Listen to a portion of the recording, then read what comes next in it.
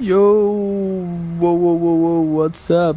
Yeah, I was thinking about Saturday, last Saturday. It's the day 10 of the Bernie life.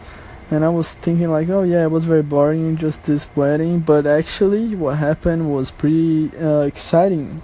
Not exciting, I don't know, it was funny. Like, for somebody that's here, not for me, because I had to spend some money. So I got home late night on Saturday, like around 2, something like that, and on Friday, right?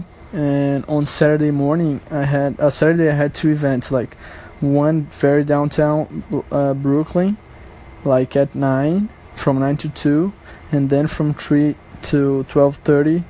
Another one in Brooklyn also, but in the Brooklyn Hotel, and it's very close to the city.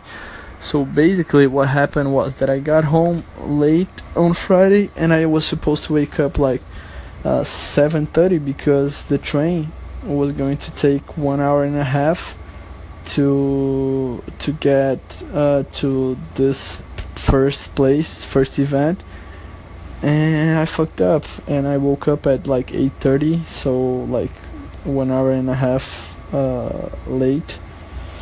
And pretty much I had to do everything running, and I ended up having to take a Uber. Not a Uber, I took a Juno. Actually, it's a very good app, only here in the US though. It's 30% discount. It's 30% cheaper than Uber, so, but whatever, I had to spend like $30 to get to the event, and I already got late. But you know, if I got the train, I would I would get there only like 12, something like that.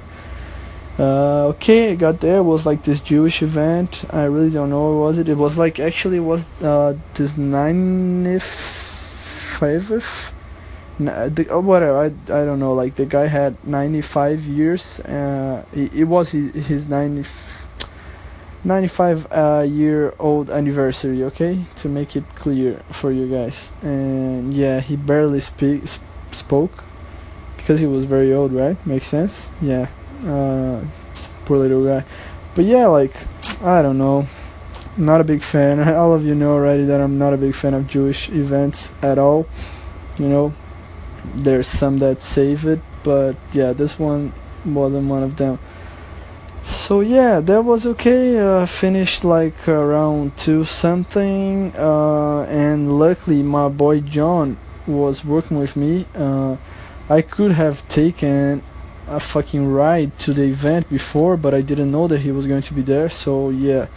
But at least he gave me and my brother Nate a ride. Me and Nate worked together in this first one, and we were going to work together in the second one in Brooklyn Hotel.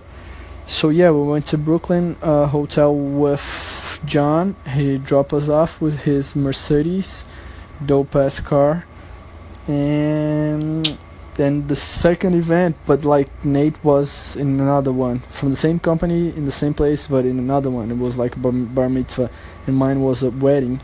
So we started like setting up bars and things. Bro, the food in this event was like top 3 that I ever tasted in the events that I worked here.